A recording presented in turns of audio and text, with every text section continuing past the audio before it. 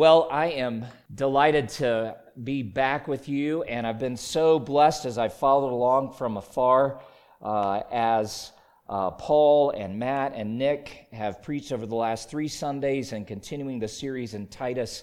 And we're going to jump into chapter 3 today. So we have this week and next week, and then we wrap up this very short book. I don't know if any of you have read it from start to finish. It took me all of about 6.5 minutes yesterday to read through it. It's not a long book, but it is packed, isn't it? And I was thinking, I almost feel this sense of sadness that we only have today and next week left in Titus. There's so much rich teaching and so many significant points where the Apostle Paul takes us to Christ. And here at the outset of chapter 3, he'll do it again. So as we open the Word together today, let's pause for just a moment here at the outset and pray and ask for the Lord's help to understand the Word. Father, this Word is your Word. You have taught us that it is inspired by your very Spirit, and all of it, every word of it, is profitable to us. And we ask today that you would make the prophet of Titus 3 live in our hearts, that we may understand its truth and believe it, that we may understand the instruction that comes from it and live it, that we may be reproved by it as is necessary and repent, whether it be of our sinful or wrong thoughts or sinful and incorrect actions. And as you correct us, and as you then equip us and furnish us with a proper understanding that it would amount to changed lives and changed living at the most practical level. And so we ask, great God, that you would come by the power of the Spirit and use this word for our comfort, for our encouragement, for our growth today. In Jesus' name, amen. Have you ever Googled before and after, and then maybe even put the little word before and after fails? There's highly entertaining material there.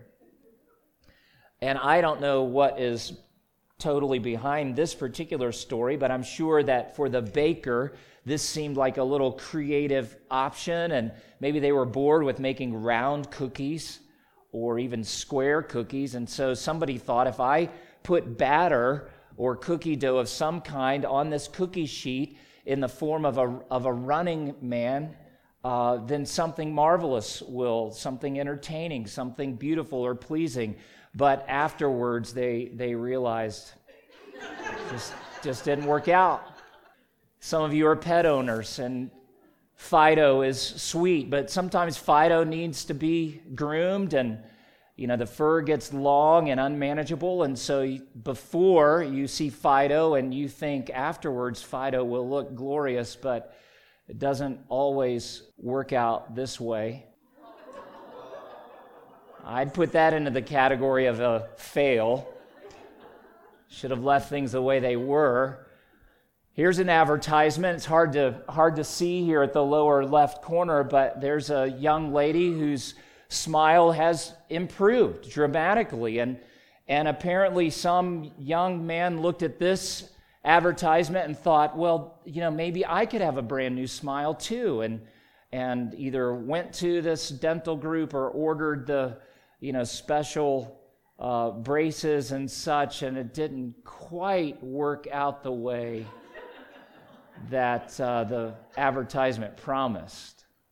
There's a different kind of before and after in the gospel, and I'm glad to report to you that everyone who comes to Jesus with all of that junk and sin and corruption and brokenness of before experiences a renovation that really is difficult to fathom.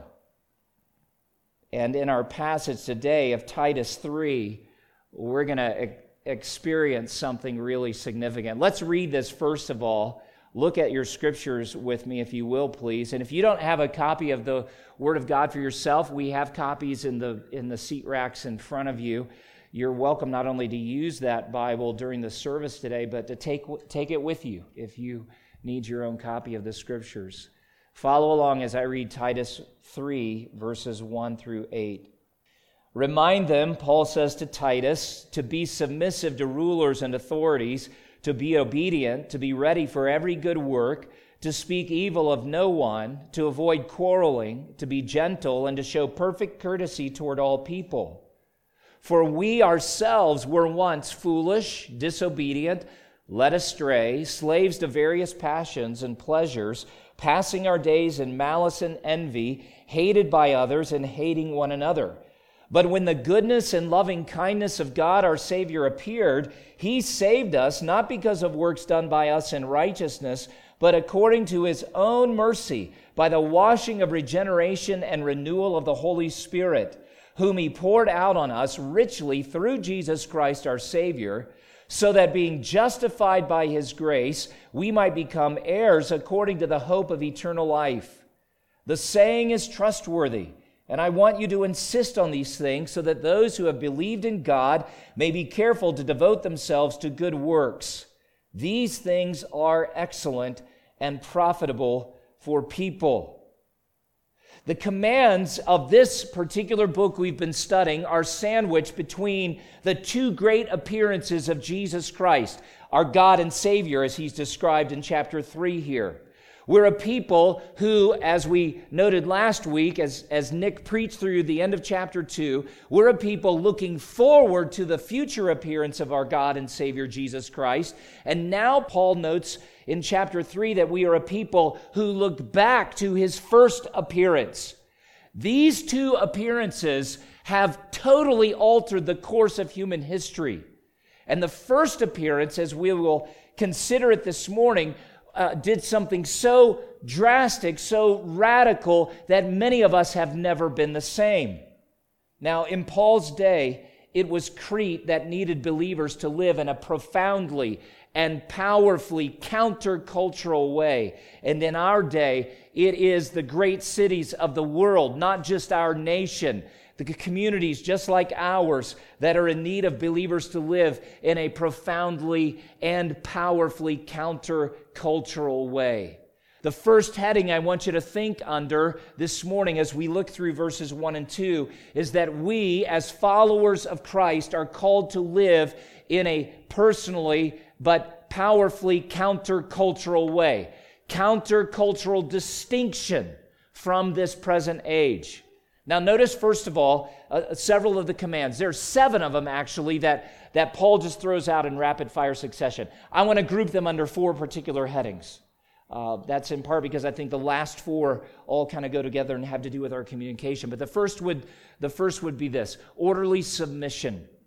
We are called to orderly submission. Look at verse 1. Remind them to be submissive to rulers and authorities. Now, if you remember the context, Crete was not known for its sweet, submissive spirit. Paul had quoted one of their prophets earlier that described them as lazy gluttons. They were notorious for a fighting spirit. You can read some of the early Greek historians who described life in Crete. One of them wrote, the notoriously turbulent character of the Cretans would be described in this way. They were constantly involved in insurrections, murders, and mutually destructive wars. It's not even that they are proud to be from Crete, and there's kind of this nationalistic spirit that united them together. They just seem to be happy to fight with anybody, whether internally or externally. And so God's word for Cretan believers and for us is to be submissive. That is people who willingly place themselves in an orderly fashion under the political rulers. Now, in Paul's day, they were not elected officials. They had no representatives who went on behalf of the voting of the people to represent them in a legislature or Congress or some group. They lived under a dictatorship. When this letter was written, we believe it was in the early years of Nero. He had not yet gone into the crazy phase of Nero where he just absolutely destroyed his opposition, including open persecution of believers. But these were not easy days for them to submit. We are called to orderly submission. Now notice in the second place, you can see from the screen, we are called to active obedience. Paul says, remind them to be obedient. And here he broadens it beyond the elected authorities. This idea of obedience has to do with following the instructions or the laws that any authority would give you. So it might be an elected official, it might be a police officer, it might be a parent, a teacher, an employer. We're to be people characterized by this obedience. Now, there are qualifications put on this in the scriptures, right? Romans 13 is one of those passages that many people have posted to Facebook and Instagram, and Christians struggle even today to apply it rightly, and big differences of opinion. But what Paul says there is very simple and direct. Let every person be subject to the governing authorities, for there is no authority except from God, and those that exist have been instituted by God. The general principle is this: we are a people submitted to God. God is king over all, God over all things, and he is the one who's given us this instruction. He actually sets up and pulls down earthly authorities. Generally speaking, we submit to earthly authorities because we're submitted to God. But there are those exceptions where earthly authorities come and say to us, you must not do, and then they'll fill in the blank with things that God has clearly commanded. Or they actually say you must do, positively speaking, things that God has forbidden. Well, God doesn't call us to just blindly obey earthly authorities at that point, whether they be governing officials, whether they be spouses or parents or local authorities. No, you find helpful stories in the scriptures, such as one recorded in Acts 5:29, where the local authorities had come to Peter and the apostles and said, stop preaching the gospel. And these men at that particular point said very plainly, it's recorded in Acts 5:29, we must obey God rather than men. So there are occasions where we would disobey the local authorities in order to keep the commandments or instructions of God himself. But those are the exceptions to the rule. Now, I know we're living in a day where it's just crazy town, and we're all a little uncertain as to what we should do and should not do. Even some of you coming into an assembly like this wrestle. God, I want to honor you, but I don't want to, just follow people blindly, and we feel that tension. Well, Paul is saying to Titus, remind the saints in your church to be obedient. Generally, we need to be characterized by following instructions that are given. Now, here's a third thing you can see again on the screen, personal preparation. Look at the next phrase. This all flows out of those two words, remind them. Here is number 3, to be ready for every good work. The command is actually readiness, preparation. Be prepared specifically for every good work. Now, in Titus, Paul has used this phrase, or will use this phrase, a total of 6 times. He refers to Titus himself as a man who should be a model of good works. He has said in chapter 2, verse 14, just those of you who were here last week would remember, believers have been redeemed and purified in order that we might be zealous for good works. There are some who would argue that Paul is speaking to Titus and the Cretans in a very specific, narrow way. They ought to be active in civic duties. And while I think good works would certainly include that, I think it's broader than that. In part because as you read to the end of this chapter, you will see Paul saying to Titus, let our people learn to devote themselves to good works so as to help cases of urgent need. We say, what are cases of urgent need? Well, he doesn't fill in the blanks, but it seems like it would be something within the context of the local assembly of saints where someone might have a financial need, or maybe there's a physical need that can be met by the congregation itself. It's an urgent need that calls for the good works of the people who are aware. So I think Paul is clearly speaking to Titus and the saints at Crete to be active publicly and personally in all kinds of good works. The question we ought to be asking day in and day out is, how can I act or speak in such a way that I bring blessing and good to the community that I'm a part of? How can I do it in the workplace? How can I do it when I'm in line at Walmart or Target? How can I do it as I take my car in to get it registered or serviced? How can I do it as I'm standing in the front yard? What am I in a position to do by way of good works that would bring blessing and benefit? Oh, how our society needs it right now. There's so much hostility, so much pent-up fear, so much stress and anger and all kinds of things that just flow out of the hearts and mouths of people. What a difference it would make if we who are followers of Jesus would be actively doing good works. Now, that's not all that God has called us to, but He has called us to be prepared for good works. Matt's going to say more about this at the end of the service in our closing announcements, but we have another opportunity coming in this week ahead to participate in a local food bank. That's a very practical way that all of us can be involved, either on the donation side or the distribution side or whatever else comes in between. Good works. Some of you are going to have very significant opportunities this week, and there's no way to prepare for it right now that in that you would know the details, but you begin to prepare your heart and you say, Lord, as I return to the classroom this week or the workplace, would you give me an opportunity to do good works? It'll be there. It'll be there. Will you be prepared?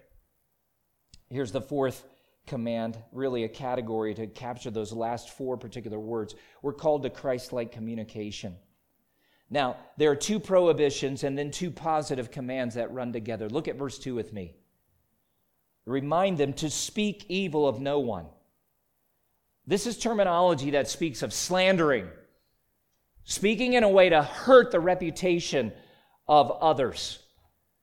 And this should never characterize the people of God. There are times where we stand for truth, where we have to speak openly truth that might actually hurt someone, but only in the sense with a view of confronting the wrong so that it could be remedied. We never just stand up and speak things that harm other people, and that's the end of it. We're so weary in this political cycle, aren't we? And as even the ads ramp up on the internet and television, I mean, it's just like, please, somebody stop. Those are the easy examples of this kind of speech. It's designed to do nothing more than hurt the reputation of another person. Paul is urging Christians to restrain what really comes natural to us. It's natural to us to speak in a way that hurts other people, but when Jesus comes and begins a supernatural work, changes us, we speak in a different way. Here's the second prohibition, to avoid quarreling. That means that you're not predisposed to fight. Do you know anybody like this? Do you know people who are just looking to mix it up? It doesn't matter if it's verbal or physical. They're just looking for a fight. And our Lord says this should not characterize my people. Not quarreling. Avoid it. Our social media pages and even some of our personal conversations should not look like the UFC octagon. Some of you are familiar with that. Others of you are like, I have no idea what you're talking about. You familiar with professional wrestling? I mean, it's a big show, and UFC is actually real fighting. Professional wrestling is scripted. I know I just offended some of you. You're like, it is not. Yeah. We all have a pretty good idea before those things start who's coming out, right? Not in the UFC. It's brutal. And there are conversations that are actually bloodier and have greater and more difficult consequences long term because the words we rain down on one another do horrific damage. In verse 9, Paul applies it specifically to quarrels about the law of God. It's one thing to quarrel about political opinions or personal ideas and such, but when we take the word of God and use it as the ground of battle, what harm we do to the reputation of Christ, what harm we do to the work of Christ. Here's a countercultural strategy. Those are the two prohibitions. Look at the next two phrases. First of all, to be gentle. That word speaks specifically of communication that is appropriate and suitable to the moment or the context, accompanied by a spirit that is willing to yield where it can. You don't see a ton of that these days, do you? And even for some who yield to the requests of local authorities, for instance, that's even turned back on them as if they're soft or weak or they're sheeple. That's a helpful term to call people these days. No, we ought to be people who actually cultivate that spirit like our Lord, who himself is gentle. And then number 4, to show perfect courtesy toward all people. And that little word "to show" means make it visible. Put it into practice. Put it out there. Perfect courtesy has to do with acting in a manner that is also gentle and mild and even-tempered. Take some effort in this day and age to show that kind of courtesy. Sadly, it shouldn't. It should be the default nature of every one of us, particularly who follow Jesus Christ. We wish that some of our leaders would show more courtesy. I think some have mistakenly thought that, well, if I'm gentle and courteous in this way, then it's weakness. No, it's actually not weakness. It actually reflects a greater inner strength. I was thinking what a contrast Jesus is with all other earthly leaders, at least most who are in the news these days. I'm so thankful that Jesus himself is a gentleman, that he is always marked by gentleness and he's always marked by courtesy. And it doesn't flow out of any weakness within him, does it?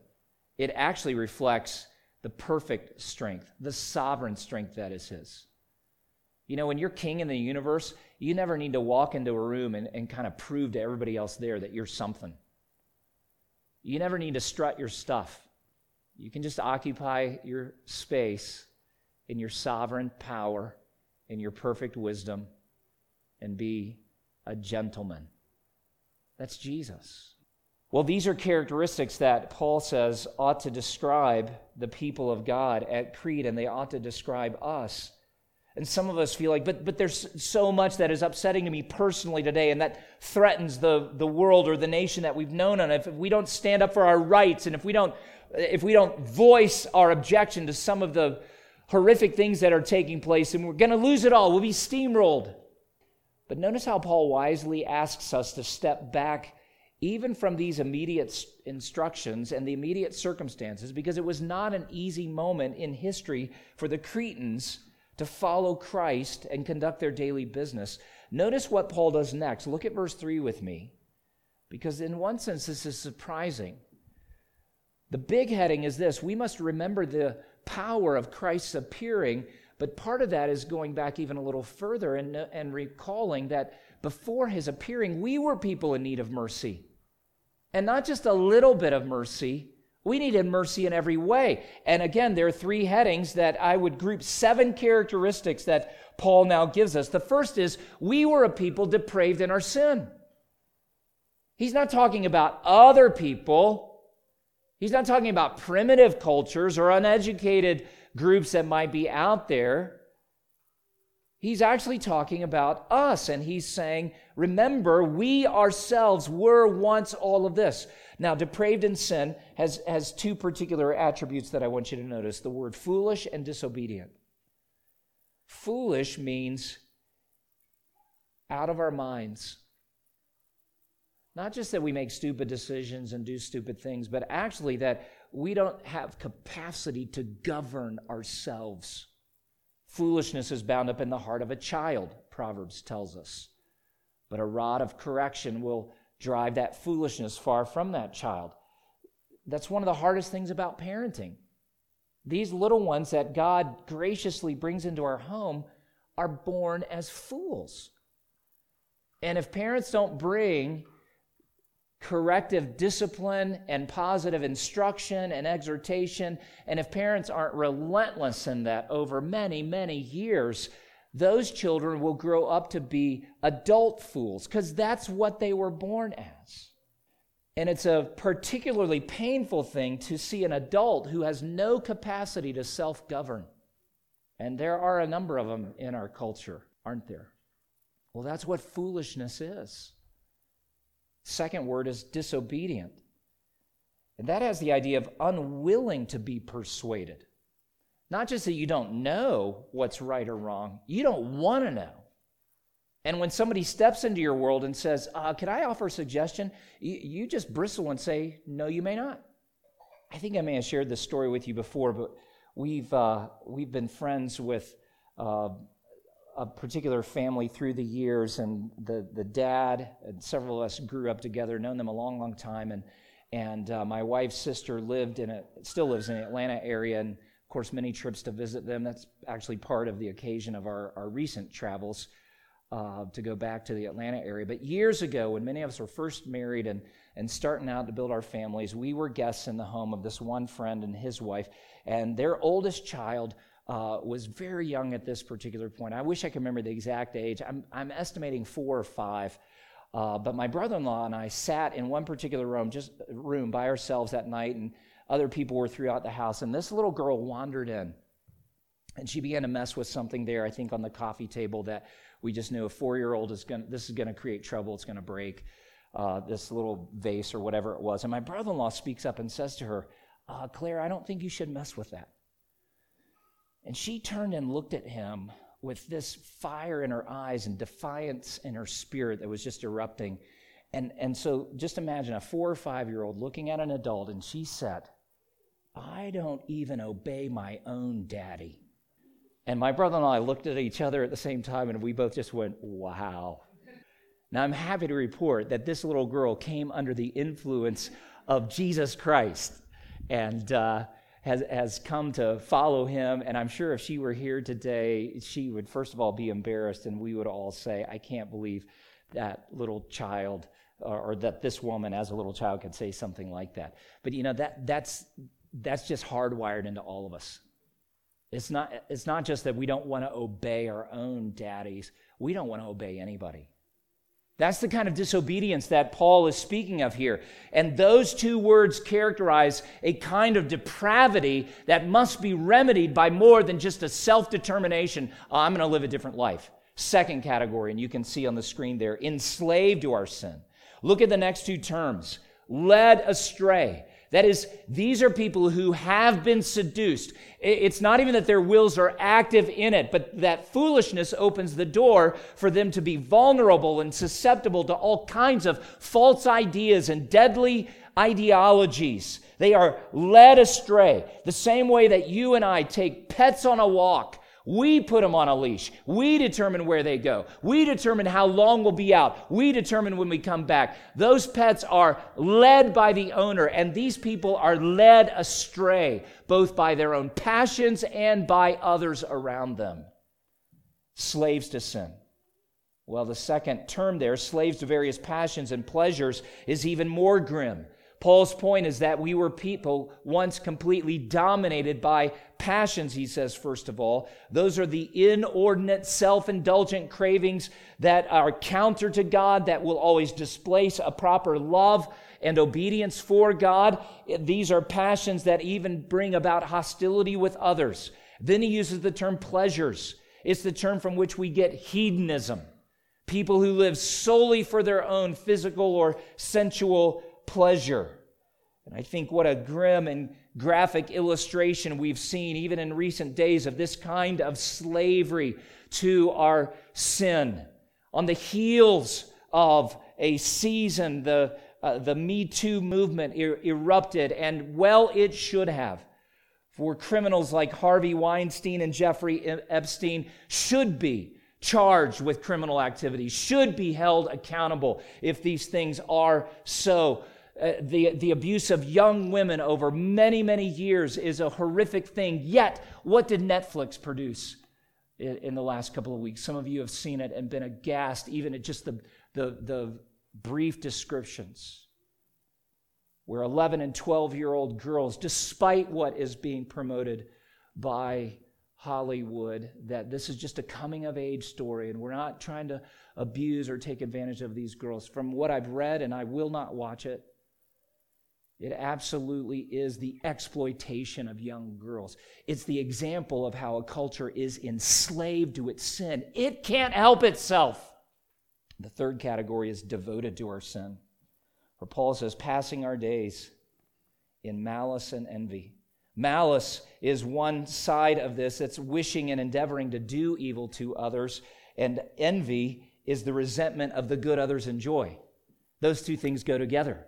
So on the one side, you're saying, you know what? It really bugs me that those people enjoy what they do. And the other side of that is, not only do I wish they didn't have that good, whatever form it takes, I actually want to do them harm. Can you fathom this kind of corruption?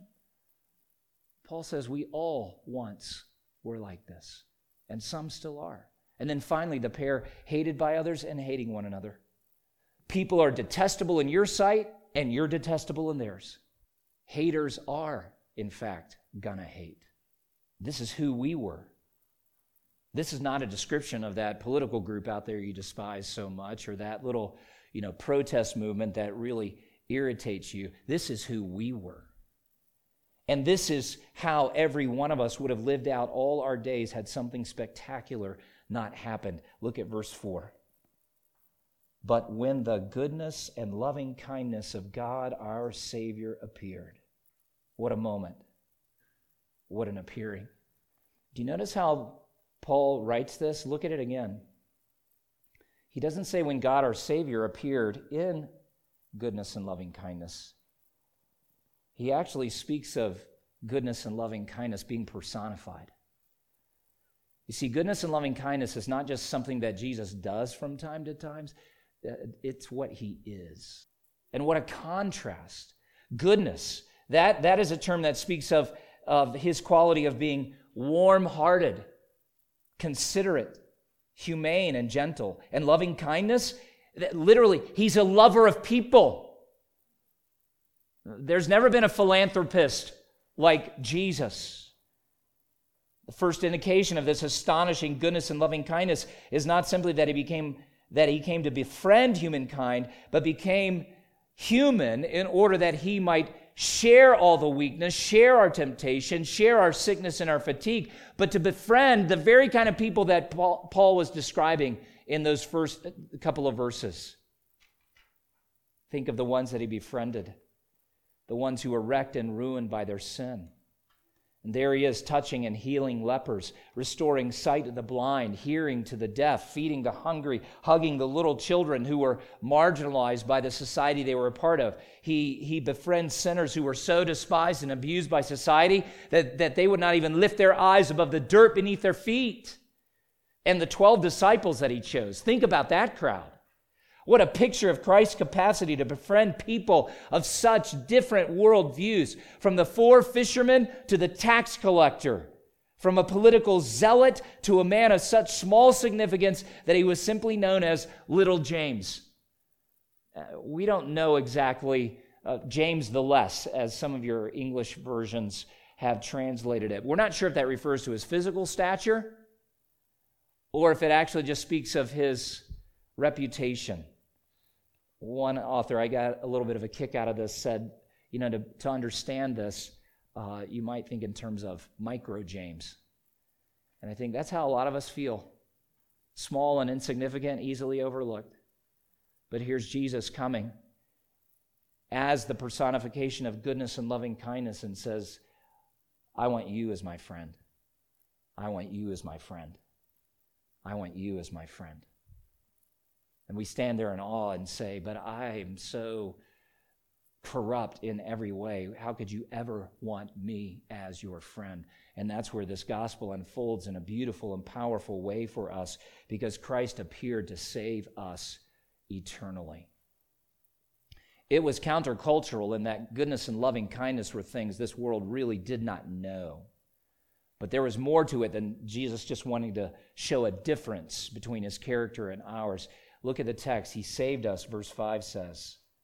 He delivered from sin and evil and the coming judgment. He didn't appear this first time in order that we might be condemned and destroyed. John wrote of that in chapter 3, verses 16, 17, and 18 of his gospel. Now, Jesus saw perfectly all that we were and determined to save us, lest we completely destroy ourselves and one another. And why did he do it? This is what's remarkable. Look at the text. I've tried to summarize it there on the screen for you. Not because of works done by us in righteousness. Jesus didn't enter the world when that really rotten humanity that we just described, where Paul says, remember, we once were all of that. It's not like that group got together and said, you know what, we're a really rotten bunch. We should do better. And we should call out to God and begin to serve Him and amend our ways. And rather than disobeying and slandering one another and living in malice and for evil and hating one another and being hated, we should change all that and become followers of God. No, that's not what motivated Jesus to come. So this salvation could not be according to good works because we don't do good works by nature. There is no righteousness within us. Not because of works done by us in righteousness, but according to His own mercy. Mercy is the compassion that Jesus feels as He looks upon really rotten people. Most of us get angry, irritated, we're fearful, we're offended, and we'll say things like this, well, he ought to know better. How is anybody that stupid that they would make those choices? How could anybody be so evil or violent or we look at it that way? Jesus looks at this rottenness and His heart is moved with compassion. And that compassion, in turn, moved Him to enter the world to say, if I don't come and save these people, they will absolutely destroy themselves and be lost forever. It also occurs to me that mercy can only be seen as it hangs against a backdrop of misery. There's a corollary to, some of you have said, I stopped praying for patience because when I prayed, my life got really hard. Well, that's because you don't really know if you're patient unless you're under pressure. You know what? You don't know really what mercy looks like, except there is a context of misery for mercy to enter. I mean, when things are going great and life is as it should be, you got your health, your bank account is, overflowing with money, and, life is good, you don't need mercy. But when you look at your life and say, I'm a mess, not just my circumstances, I'm the real mess here, then you know you need mercy. That brings us to an important point. Do you know why, for some of you, the mercy of God is no big deal today? It's because you still don't see yet that you're actually a miserable person in your sin. You still have this delusion that you can work yourself out of the difficult stuff, that you can self-rescue. And that's just not true. Paul says, we ourselves were once foolish, disobedient, led astray, but Jesus saved us according to mercy. How did He do it? Look at the next phrase. By the washing of regeneration and renewal of the Holy Spirit. Let's take a moment to unpack that. First of all, there's this divine act of cleansing. You didn't cleanse yourself. I didn't cleanse myself. Jesus comes by the specific work of the Holy Spirit and works a complete cleansing. And then the words regeneration and renewal appear. Regeneration is a regenesis, if you will. So it's not just kind of a little update, and we're going to, kind of refresh you and add a few new upgrades to your life. No, it's a total renovation. Some of you have done that in your homes, and it's a lot of hard work. Some of you may have even been in a situation where you said, you know what, there's nothing here worth saving, so we're just going to bulldoze it and start all over. That's the kind of regeneration that Jesus does. And that makes me so thankful because I look at the old me and I say, I don't want just a little better version of the old me. I want a new me. That's what regeneration is. And the renewal spoken of here is a renewing or renovation which makes a person different than he or she was in the past. The old church father and pastor Chrysostom comments, and this is from 2nd century A.D. As when a house is in a ruinous state, no one places props under it, nor makes any addition to the old building, but pulls it down to its foundation and rebuilds it anew. So in our case, God has not repaired us, but has made us anew. What a remarkable thought. Some of you today would, if you were honest, have to say, I need to be made new. Then here it is. This offer is for you. You don't have to stand on the outside looking in saying, could I get in on that regeneration renewal? The answer is absolutely, because when Jesus Christ appeared, God our Savior, He came in order that generation by generation, people like you and me would be renewed. Then he says, verse 6, whom He poured out on us richly through Jesus Christ our Savior. So here God the Father is pouring out the Holy Spirit on those who come to Him in faith through Jesus Christ and the work that He did in His life and death and resurrection. And this is the most amazing part of this before and after. Remember the goofy and failing before and after shots I showed you at the beginning of the service? The remarkable reality of the gospel is that it takes people who before were absolutely corrupt in every way, slaves to sin, slaves to their passions, out of their minds in a kind of spiritual corruption and foolishness that we can't fully fathom. And Jesus enters the world, and as the personification of goodness and loving kindness, and because of mercy, not because you earned it or deserved it, He works this regeneration and renewal so that the after you is totally different than the before you. And for what purpose? Look at verse 7. So that being justified by His grace, we might become heirs. What a staggering before and after. Before, I was a hater of God and of my fellow man. After, I'm an heir with Jesus. That means I have the full rights and privileges of Jesus Himself. Everything that He possesses, I have a share in. Everything that He will establish by His eternal kingdom, I have a full share in. An heir. What kindness this is. What astonishing mercy this is. Before, a hater. After, an heir. What has been promised by God in Christ to His heirs has not yet been experienced, one author has written. But in becoming heirs through salvation, Christians become possessors of a guaranteed future. And that is what we refer to as the hope of eternal life.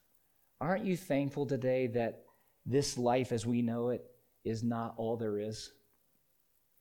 I think I would actually be in an insane asylum right now. I'm not exaggerating this. If I didn't have the hope, first of all, that there is a God over all things, and that there is life after this, that Jesus is who He is, and He's done what He did for our salvation, I think I would so despair, I would go choose to live where I could get perpetual care and just kind of like do the best I can. And so that the Cretans, and so that you and I would take this word, believe it, and begin to live it. Look at verse 8. The saying is trustworthy. I want you to insist on these things, so that those who have believed in God may be careful to devote themselves to good works. Do you see the connection? The powerful truths of who Jesus is, the incarnation of goodness and loving kindness, and the powerful truth of what He has done, that is, He saves really wretched people by mercy. Those truths translate now into good works. But you better not get those backwards. You don't do the good works to get mercy. No, you do the good works because you got mercy. So you know what? We as people, as crazy as these times are, we anchor our souls to this non-negotiable, unchangeable truth, and we say, all right, it's time to roll up the sleeves and get to work in this crazy society. How can we be the presence of good? How can we be the voice of Christ's goodness and loving kindness? How can we do this? And Paul says this is trustworthy stuff. That means it's reliable. It's absolutely true and dependable. You want to make a difference in this dying, burning up, burning out world? Please hear me carefully. Don't settle for a secondary movement of social change. You begin to anchor your mind and your heart in God's truth, and that's actually going to generate a much more significant cultural change. The kind of change that this nation and the nations of the earth needs right now is gospel transformation. Now, when the gospel begins to change people, I should say when Jesus begins to change people, all kinds of political, social, economic, educational stuff falls out of that. Just read history. despite how some are trying to say religion is the problem. That actually is a separate discussion. But even in saying that, it wouldn't be accurate to say true Christianity is the problem. No, true Christianity is the means to some of the most powerful transformation the world has ever known. And so God is calling us into that line of thinking. Do you know what's neat to me? As some of you actually work this out and prepare yourself for good works, some of you are going to move with Christ and his good news, the gospel, into the realm of politics, into the realm of social efforts and social work. Some of you will move into education. Some of you will move into commerce and actually establish businesses that are going to employ other people, which will bring good. But you can't just drop down to that second tier and say, this is what our world needs. No, the world needs Jesus. Are you in right relationship with him today? Because if you are, you're actually his first great strategy. He wants to put you right in the middle of a culture, just like he was putting the Cretan believers in the middle of a really depraved, broken culture. And he's saying, I want you to live in such a way that you are the indisputable proof that I am the God and Savior who is goodness, who is loving kindness, who is mercy. That's what God wants to do with you. So be that. Live it. Believe it. Rest in it. This is the power of Christ's goodness. This is the power of Christ's loving kindness. This is the power of Christ's mercy. And this is the power of his appearing. Very briefly, I kind of want to give you 3 suggestions for now what? How do we respond to God's word? And this would be true not just every Sunday that you come here, but every time you open the Word. First of all, choose your next step of faith and obedience. The Christian life is a walk, and you can never take 10 steps at once. So what's the next step for you? For some of you, just to believe some of this truth at the simplest level. Believe what the Spirit has spoken to you through the Word, and determine to obey it as you leave this morning. But be thinking in terms of, what is my next step? What's my next step? Then number 2, consider letting someone pray with you right here, right now. Maybe a friend that you just grab and say, could we just take 60 seconds just to pray over these things that we've heard today? Some of you say, I need prayer. There's a particular need. I've barely been able to concentrate on the music and the message this morning because I'm just so overwhelmed right now. There's several of us who are available to pray with you. I'll be right here after the service and would love to talk with you. So it might be you just grab a friend, or it might be that you seek someone out to pray with you over a specific need. But then I would also say there's an opportunity for all of you to set up a follow-up conversation. Our pastoral team does this all week and pretty much every week. We can find a time in the next several days to talk through some things, because you may be saying, I had some questions. Some of that made really good sense. Some of it I'm not so sure about. Then set up a follow-up conversation. And that doesn't have to be limited to our pastoral team. There are lots of people here who would love to just open God's Word and show you from the Scriptures who Jesus is, and show you more of what he has done and what he's calling us into. Let's pray together, please. Father, these words are so needed, and there's a lot here, and we've covered a lot of ground. So we need your help now to just distill it into a couple of simple steps and truths. So help us, please. Seal your word to our hearts. Change us. Change this community. Change our nation. Change our world. We pray these things in Jesus' name. Amen.